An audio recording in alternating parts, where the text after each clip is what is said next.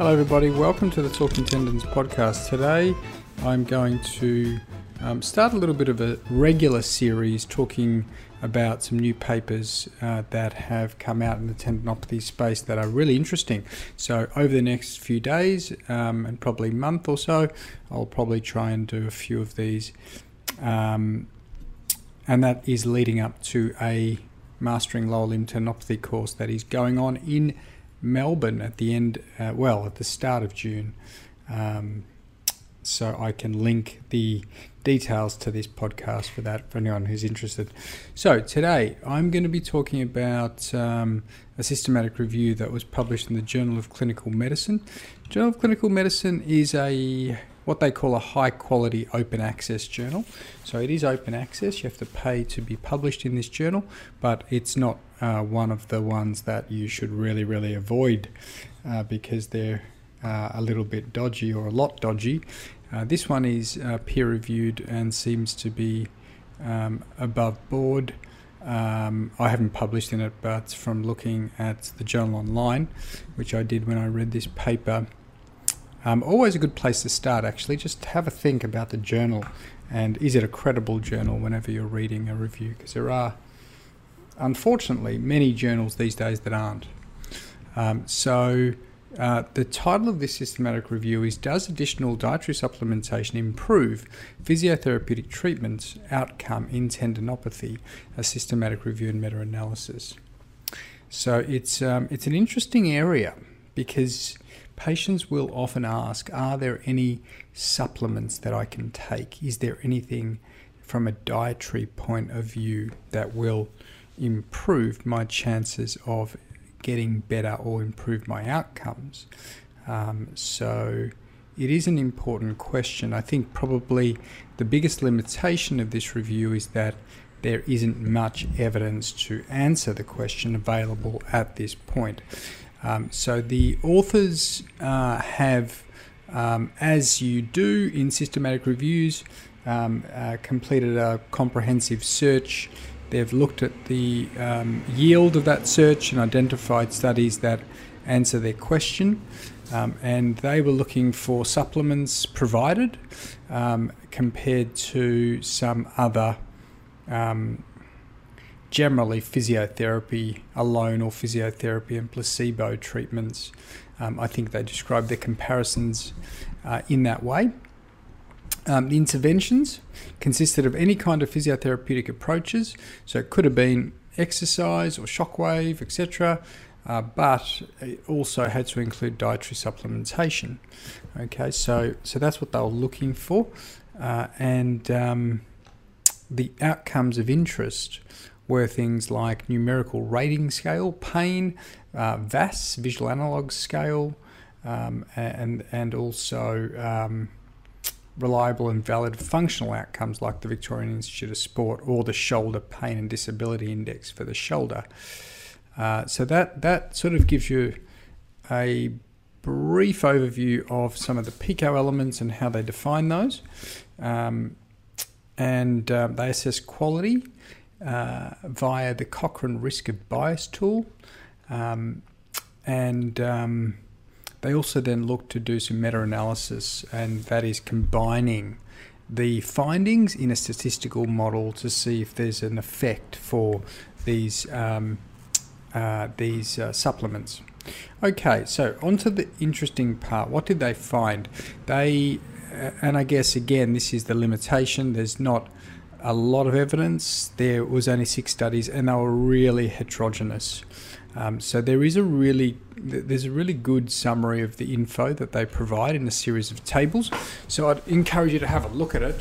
Table 1 gives the authors and generally the comparisons, the population and the demographic groups, so the ages and things like that. And there's a huge variation. So for example, some of the ages are 15, the mean of 15 must have been, I imagine, some dancing population.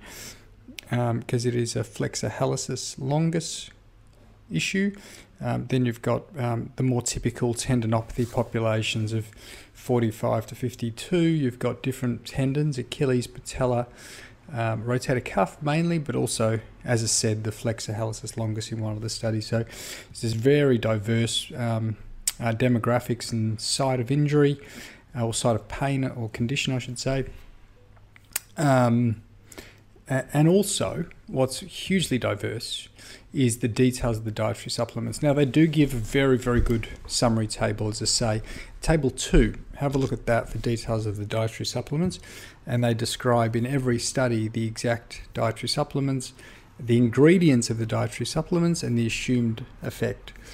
So there's things like, collagen type 1 given in quite a few. Hydrolyzed specific collagen peptides, hydrolyzed collagen type 1. So that is an obvious one, and that's really designed for increasing, stimulating metabolism proliferation, trying to lead to some sort of, I guess, adaptive or healing response. There's also other types of supplements. So there's creatine in one, for more of an anti-inflammatory effect.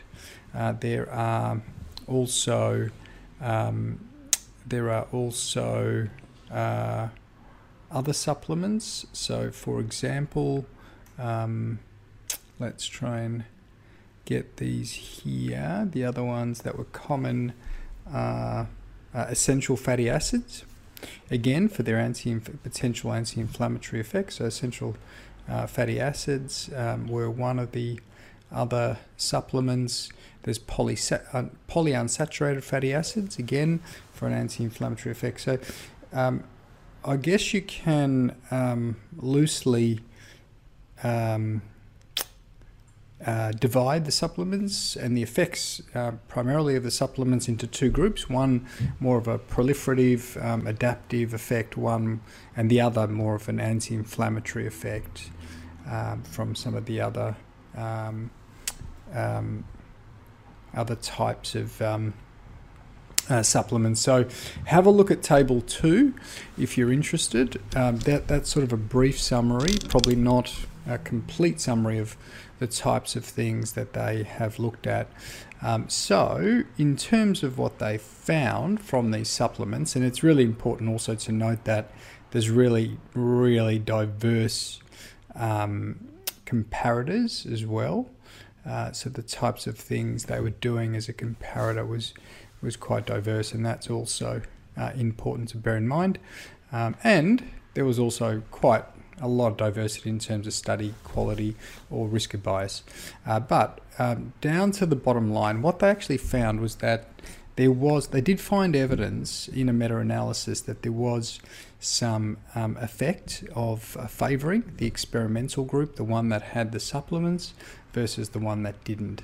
So there may be some effect, and remember, some people would really frown at this meta-analysis, some purists, because there are so much diversity in what they've done, but also in the groups, the populations.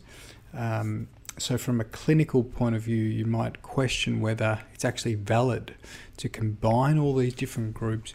But if you look at the individual studies, there's some trends favouring, probably not statistically significant for most individually, but there's some trends favouring the supplement groups. So that was for pain outcome.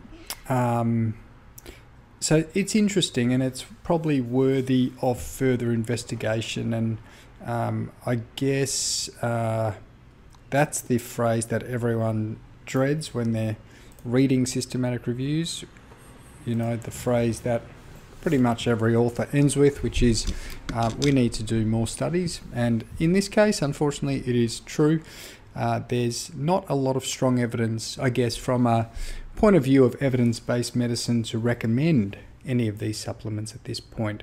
However, if your patient is asking about them, probably the thing that you could do, and the thing that I do, is point them towards the evidence and say, look, this is the evidence at the moment. This is you can find links to these things. And I know in Australia there's the PRATE study, P-R-A-E-T, which has Tendofort, which can be bought online.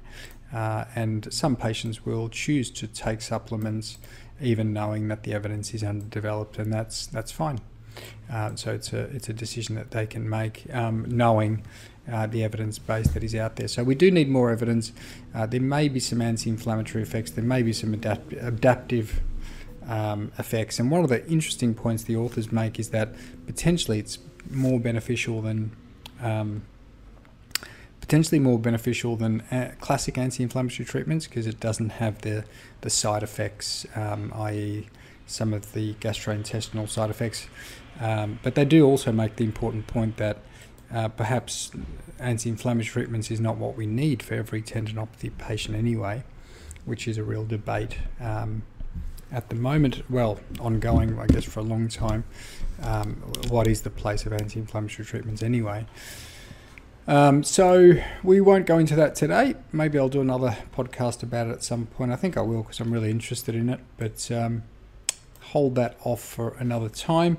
Thank you very much for listening. I will link the systematic review, and it's a good one, as I say, to share with patients if they're interested in dietary supplements for tendinopathy. Thanks very much. See you next time.